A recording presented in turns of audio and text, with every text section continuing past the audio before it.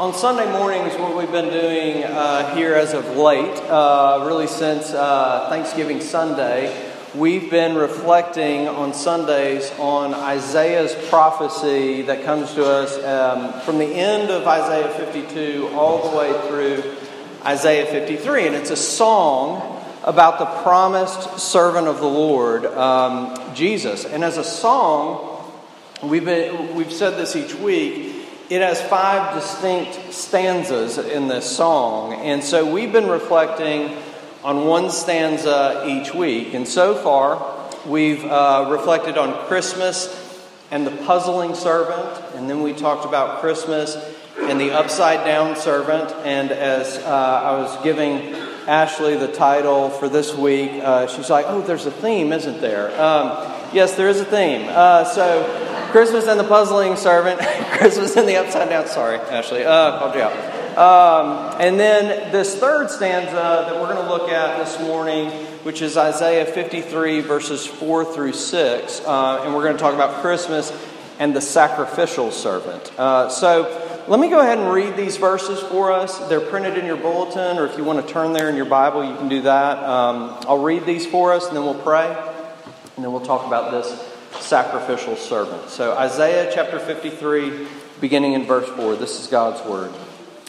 "Surely he has borne our griefs and carried our sorrows. Yet we esteemed him stricken, smitten by God, and afflicted. But he was pierced for our transgressions. He was crushed for our iniquities. Upon him was the chastisement that brought us peace. And with his wounds we are healed. All we like sheep have gone astray. We have turned, every one to his own way. And the Lord has laid on him the iniquity of us all." Grass withers and the flowers fade, but the word of our God stands forever. Let's go before him now and ask for his help. Father, it's right that we would come before you and ask for your help. For your help in order that we might see, in order that we might understand, in order that we might believe. And Father, we confess that as we gather together as one body. And yet, there are some of us this morning who are discouraged. There are those of us who are, this time of year is simply a difficult time of year for them. There are those of us who gather who are excited and anxious to be with your people again. There are those of us who need refreshment. There are those of us who realize that we are struggling hard with doubts and skepticism about the truth of your word and the truth of your gospel. There are those of us who come and feel as though we've never walked as closely with you as we are right now. And yet at the end of it all, we do confess that we are one body. And though the symptoms differ in our lives, we confess that we are all the same, and we need you to remind us this morning that all of us are far more broken, sinful, depraved and corrupt than we could have really ever imagined about ourselves. And so together we confess that we need to be reminded of the good news of Jesus, the good news of the Christmas story, the good news of our sacrificial servant, so that we can be reminded that though we are far more broken than we could imagine, we are also, because of him and his work, more loved and more accepted, more delighted in than we could have ever dared to dream was possible. And Father, we pray that we would hear this good news this morning and that it would change us. It's in Jesus' name that we pray. Amen. So here's what I want us to do this morning. As we look at these 3 verses in Isaiah 53, verses 4 through 6, I want you to be able to process through the meaning of these verses for you personally. And the reason is this, it's pretty simple. To understand and believe the good news of Christmas's sacrificial servant, for you to believe that personally, it has the power to change everything about your life. It has the power to reshape who you are. And so what I want you to do up front is I want you to imagine something. And for some of us, this may hit close to home, but I want you to imagine that one evening you're at home and you're watching TV one night, and during a commercial break, there's that familiar 30-second spot telling you about the news that's coming, about the 10 o'clock news. And I want you to imagine the reporter saying something like, breaking news. A cure for liver cancer has been found. Details at 10. Now, what if you had an acquaintance at work that you knew had recently been diagnosed with terminal liver cancer? I'm sure you would reflect for a moment about what great news that must be for him or her. And be excited for them. But what if it wasn't an acquaintance? What if it was your best friend? Or what if it was your brother or your sister who had liver cancer? All of a sudden, that news would feel so much bigger to you, right? It would hit so much closer to home. Now it wasn't just somebody else's relief, it was your relief too. But what if it was you? Right? I mean, what if 6 months ago you sat in a doctor's office and the doctor told you the news that you had liver cancer? And for the last 6 months, you wept at the prospect of not growing old with your spouse, of not getting to see your kids graduate college. Maybe over the course of the past 6 months, you depleted so many financial resources just so that you could hang on for a little while longer. Maybe for the last 6 months, you saw your hair fall out from the chemo. And when you looked into the mirror and you saw your shrunken body, you looked like just a shell of what you used to have been, of your former self. See, I'm willing to bet if it was you and you heard that news, I bet you would weep for joy. I bet you would call someone. Your parents, your spouse, your friends, other patients you met in treatment. I bet you would stay up to hear the news at 10 o'clock.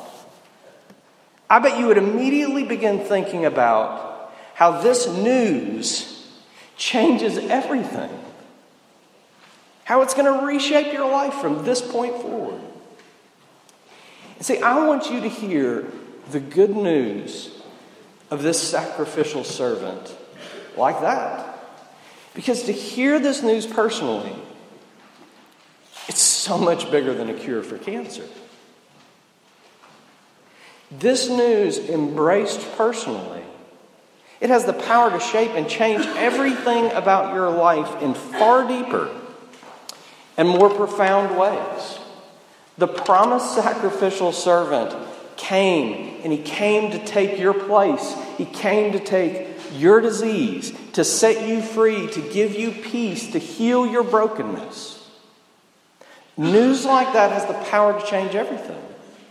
So I want us to talk about three things about this, about Christmas and sacrificial servants. So first, let's talk about admitting our predicament.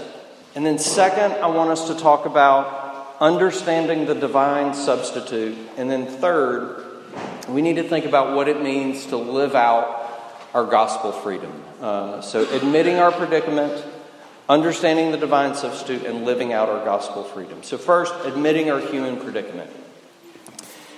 Just 3 verses that we read this morning. And in those 3 verses, no less than 11 times, Isaiah used personal pronouns. We, us, our. He's making a point. To know this good news that changes everything, you have to admit your predicament personally. See, he knows our hearts recoil at the idea of admitting our predicament, of admitting our personal brokenness and sin. A few years ago, some psychologists at the University of Virginia and Harvard got together and they conducted an interesting study. They put college students in this plain, unadorned room with no cell phones and no reading material and no writing implements, nothing. It was just them in a room seated at a table. And they were told to go into this room and just sit there and be still with their thoughts for 6 to 15 minutes. Afterwards, the overwhelming majority said that the experience was extremely difficult and unenjoyable. Just 6 to 15 minutes of silence.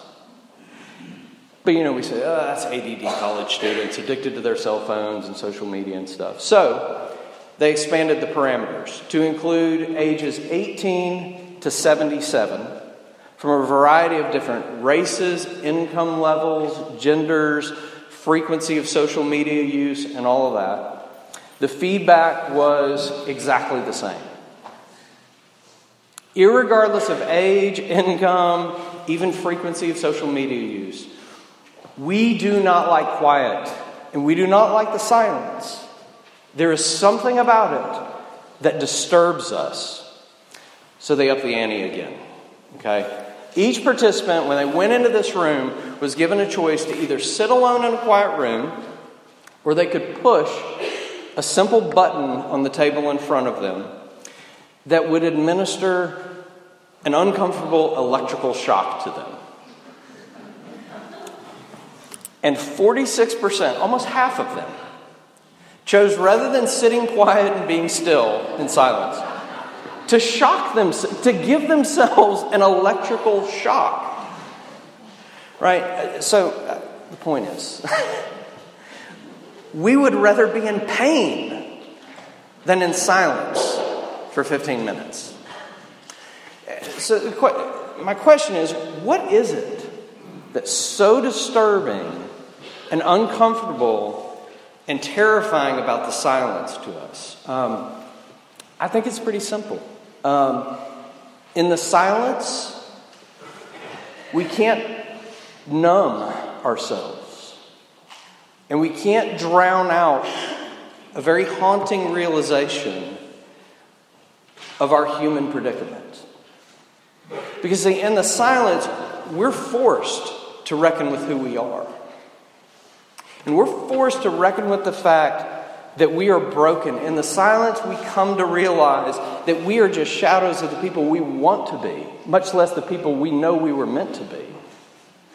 Our guilt and our shame and our grief and our sorrow and our transgressions and our iniquities, they can't be kept at bay in the silence. Years ago, my wife Jennifer and I, we went to an open mic night at a coffee house where local musicians were going to be performing. And I remember the night, I mean, this is years ago, 15 years ago or something. And I remember it being just okay, but there was this one guy in the room that was waiting his turn. And we stayed just to see this guy. We didn't know who he was. We never heard of him before. We never listened to him sing or anything like that. He just looked so cool. I mean, he was kind of grungy and edgy and had like this hoodie sweatshirt on, long hair, you know. We're like, this guy's got to be awesome. We got to stick around for this guy. And so when it was his turn, grabbed his guitar by the neck of the guitar and he, confidently swaggered up to the stage and he situated his bar stool and adjusted the mic and all that kind of stuff. And he was nailing it, man. I mean, the anticipation was just awesome. But then he did something that nobody else had done that evening. This is what he did. He took out an MP3 player, or maybe it was a CD player back then, I don't know. And he put in these earphones, and he hit play, slid it into his little pocket of his hoodie, and he started to play with, the music that he was hearing. We just thought, okay. And then it was awesome. It was Nirvana or Pearl Jam or something like that, and he was nailing it. But eventually he started to sing. And it was the worst thing I've ever heard in my life. It was awful. It was horrific. I felt embarrassed for the guy. It was one of those situations like, I feel embarrassed that I'm in this room while this is happening. And it's not even me on stage. It was horrible. And he was feeling it. His eyes were closed, which was great because everybody in the room looked at each other like, are we hearing the same thing you're hearing? It was terrible. And so I thought about it later, and I realized, I don't have any musical training. But if you give me some earphones and about 3 minutes, I'm pretty sure I missed my calling to be on tour with you too. You know why? Because I can't hear myself sing when I have the earphones in. And ignorance is bliss.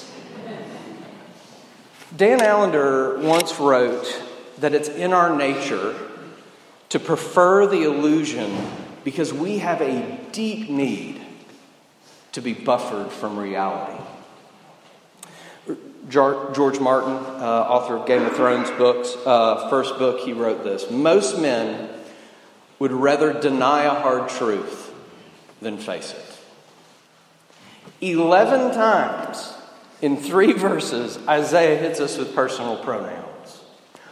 Our transgressions, our iniquities, we all like sheep have gone astray.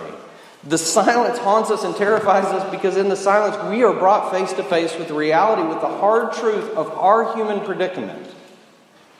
Right? In the silence we realize how deeply flawed we really are. And how the sum of our lives is truly and really offensive to a holy God. Why do we shift the blame of our brokenness to others? Or to what we consider the unfair circumstances that have come into our lives? Why are we so quick to become defensive? Or so terrified of criticism? Sometimes we chase the illusion of freedom in deeper and deeper rebellion in our lives. Other times we keep the silence at bay and we buffer ourselves from reality with addictions to substances and entertainments and to relationships and to any number of distractions. And sometimes we even fill up our lives with the busyness of religion, religious activity and morality and doing good because we are just so desperate to prove to ourselves that we're okay. But even all of that, even the religious activity, it is just a thin veneer that's keeping us from admitting our human predicament. I'm willing to bet that more than a few of you realize that it is terrifying to have to admit how broken and corrupt you really are. But I think if you're honest and you think about it long enough, it's also a bit enticing to finally be able to admit the truth of our brokenness. I mean, I think even we understand that's got to be a move towards some kind of freedom in our lives, if we could do that. The first step to breaking the chains of slavery, to getting off of the exhausting treadmill of performance and denial and illusion and those things, it begins here. We'll never understand the good news until we can personally own and admit our human predicament and sinfulness. Okay, second, let's move on to understanding the divine substitution. So, we just talked about pronouns, and now we're going to talk about prepositions. So it's grammar day, South Baton Rouge. But the gospel The good news is in the prepositions. The very heart of Christianity is in the prepositions. Now, before I explain why that is, I want you to think about something. The Bible begins with this. I'm talking begins, Genesis 1. It begins with this amazing assertion about God's power. In the beginning, God created the heavens and the earth. Genesis 1:1, right? Out of nothing, God made everything there is. And Genesis highlights the effortlessness with which it took God to make everything. How effortless was it for God to make everything there is? God said, "Let there be light." And there was light. Right? God said, "Let the waters in the heavens be under the heavens be gathered together into one place and let dry ground appear." And it was so. On and on it goes. He simply spoke, never lifted a finger, and by the power of His word, everything came into being. But listen, that's page 1. And the thousands of pages of the Bible after that first page are telling you this. Creation was effortless, but redemption wasn't. In other words, God could say, "Let there be light," and there was light, but God couldn't just say about our human predicament, "Let there be forgiveness." Why is that? It is because God is unchangeably holy, and His holy justice has to be satisfied. There is no way around it. And so, the gospel, the good news, is in the prepositions. Remember what prepositions are. Words like for, upon, with, on. And remember earlier verses that we've looked at. The servant, we were told earlier, was marred beyond human semblance. He was disfigured and beaten to a pulp. Why? Verse 5. He was wounded for our transgressions. He was crushed for our iniquities. Upon Him was the chastisement or the punishment that brought us peace. With His stripes we are healed. The Lord has laid on Him the iniquity of us all. He couldn't just say, "Let there be forgiveness." His servant had to come and be a sacrifice for you in your place to satisfy God's holy justice. His wounds, T.R. Burks wrote, each sin of every sinner would be like a separate wound in the heart of this man of sorrows.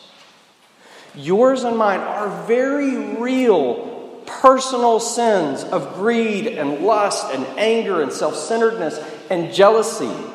They were put on Him. The prepositions point us to a substitutionary sacrifice that came to stand in our place, that came to die for us, be a sacrifice for us.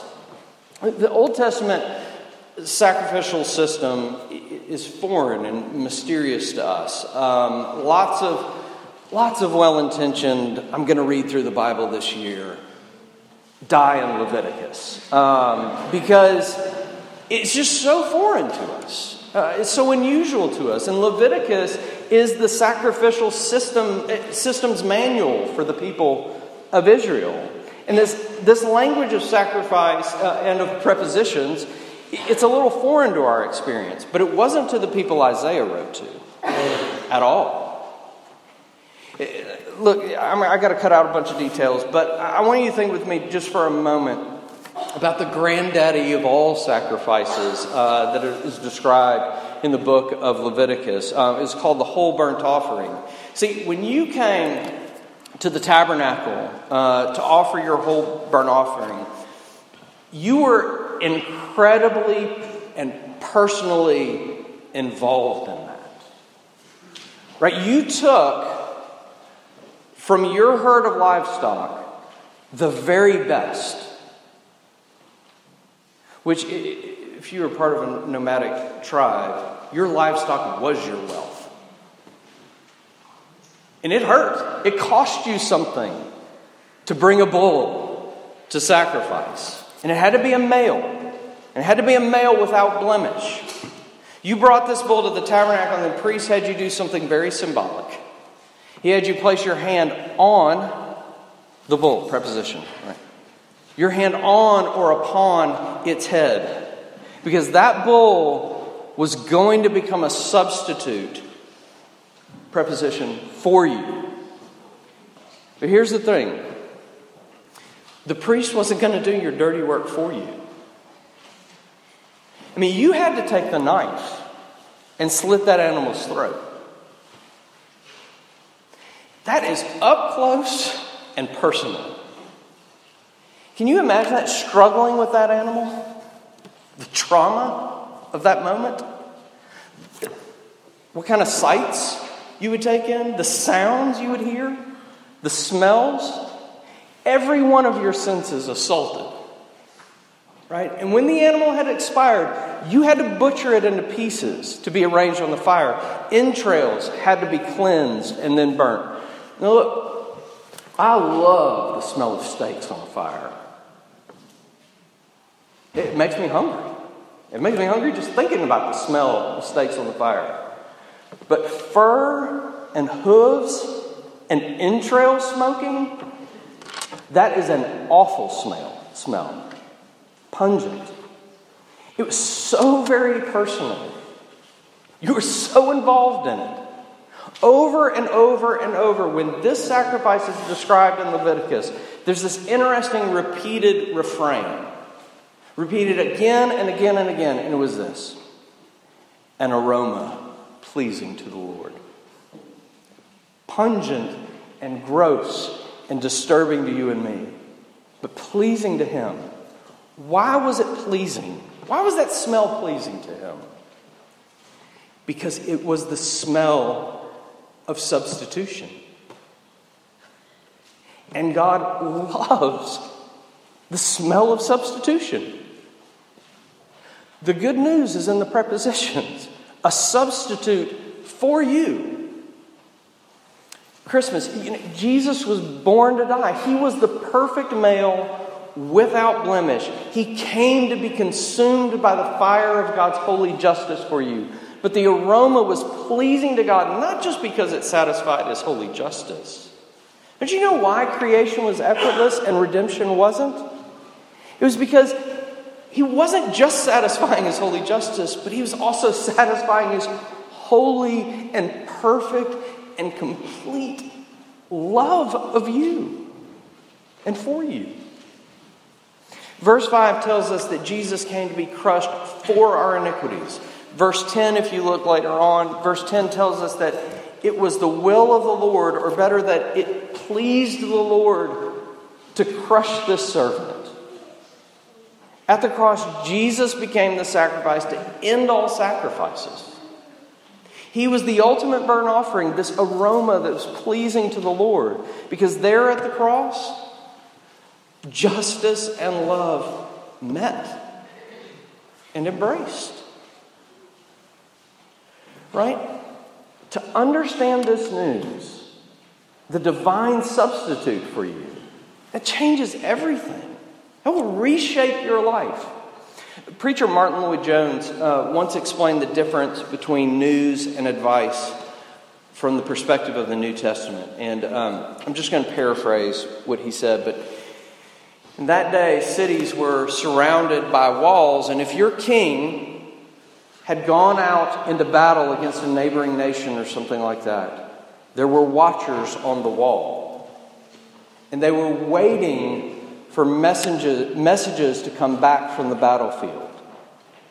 So if a messenger came back with advice, it was this: we are losing the battle.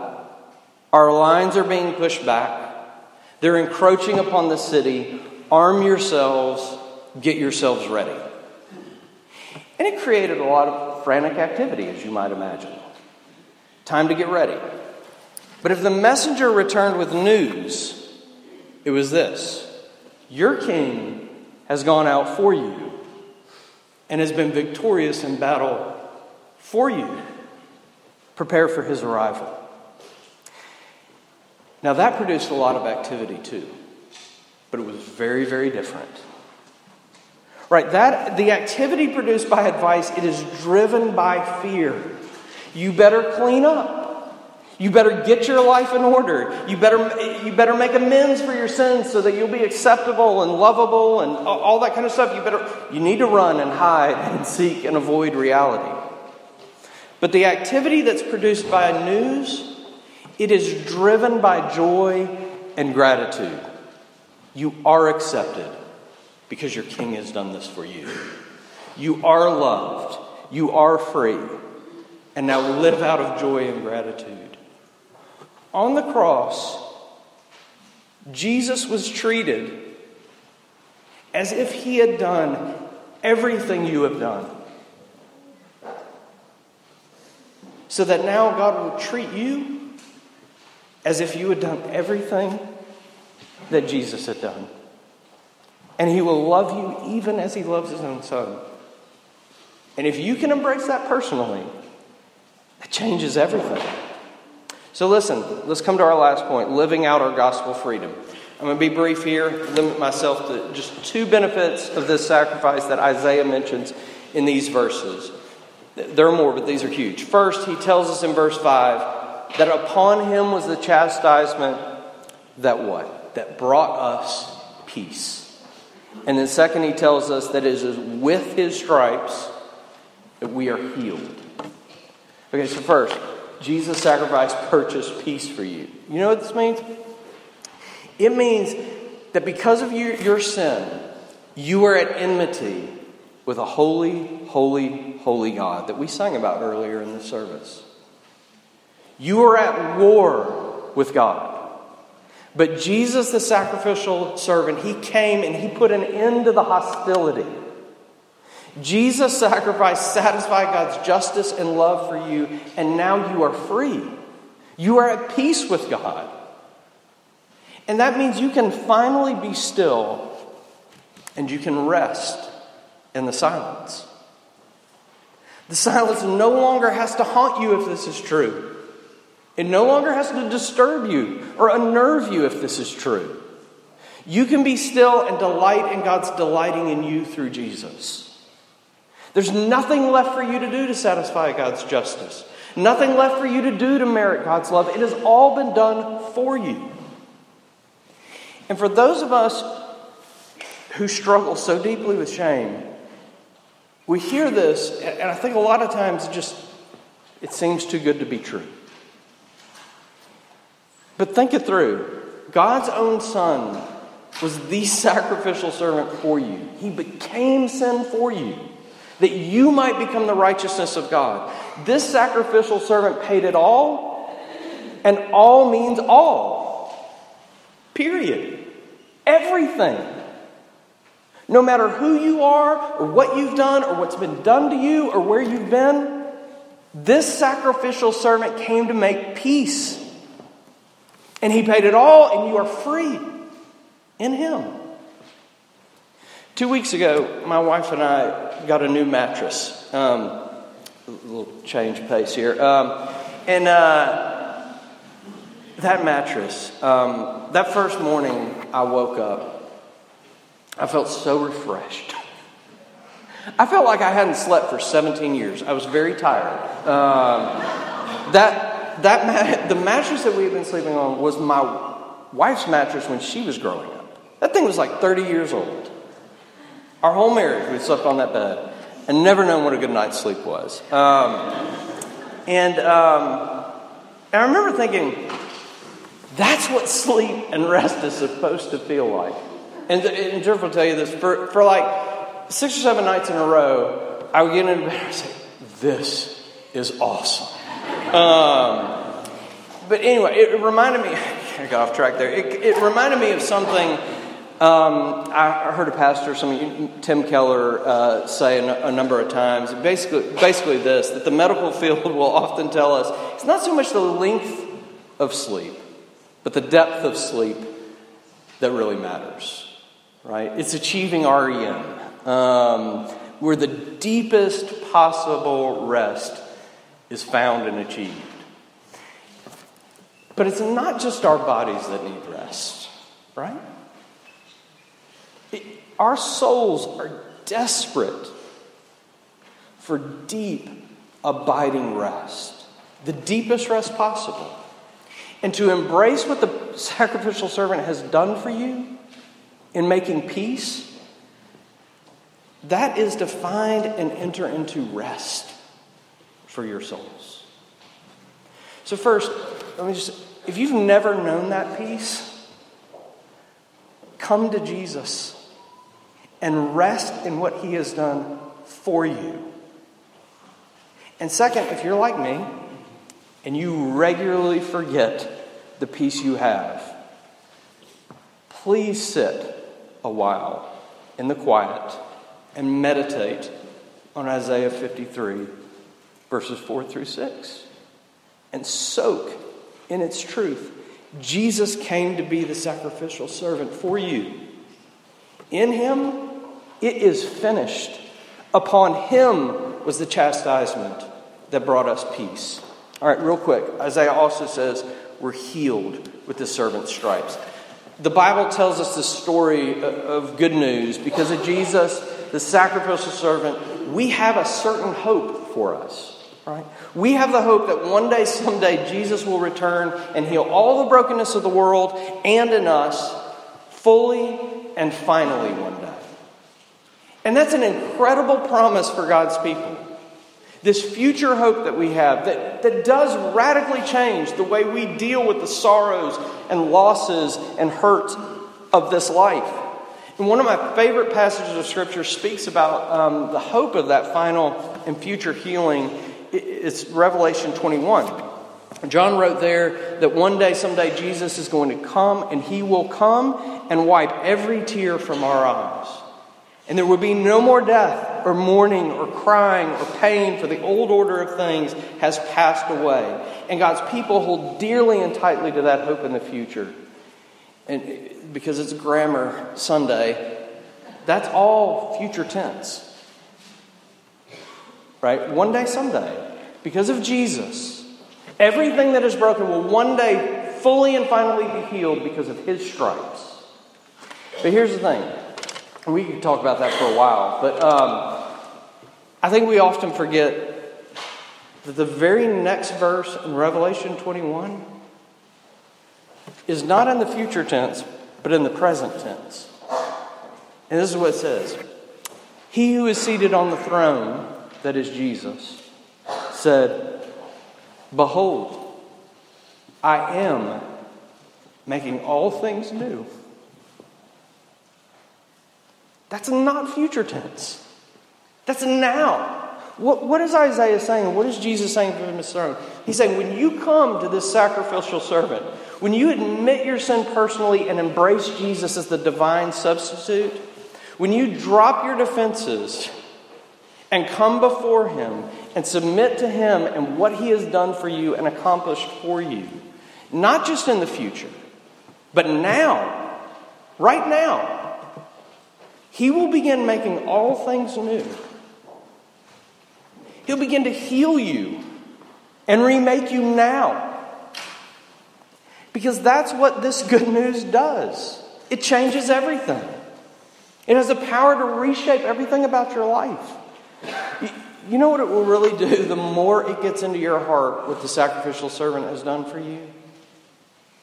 When you grow in a conviction of the depth of His love and sacrifice for you, it will make you new, and you will begin turning into the kind of person who begins to love others sacrificially. You'll start giving of your wealth generously. You'll begin to enter into the pain and mess of other people's lives and suffer along with them sacrificially. You'll begin to be quicker and quicker to show grace the more this sinks into your heart. It'll turn you into the kind of person that begins to care more for others than you care about yourself. Because you're free. You have everything you need in Jesus.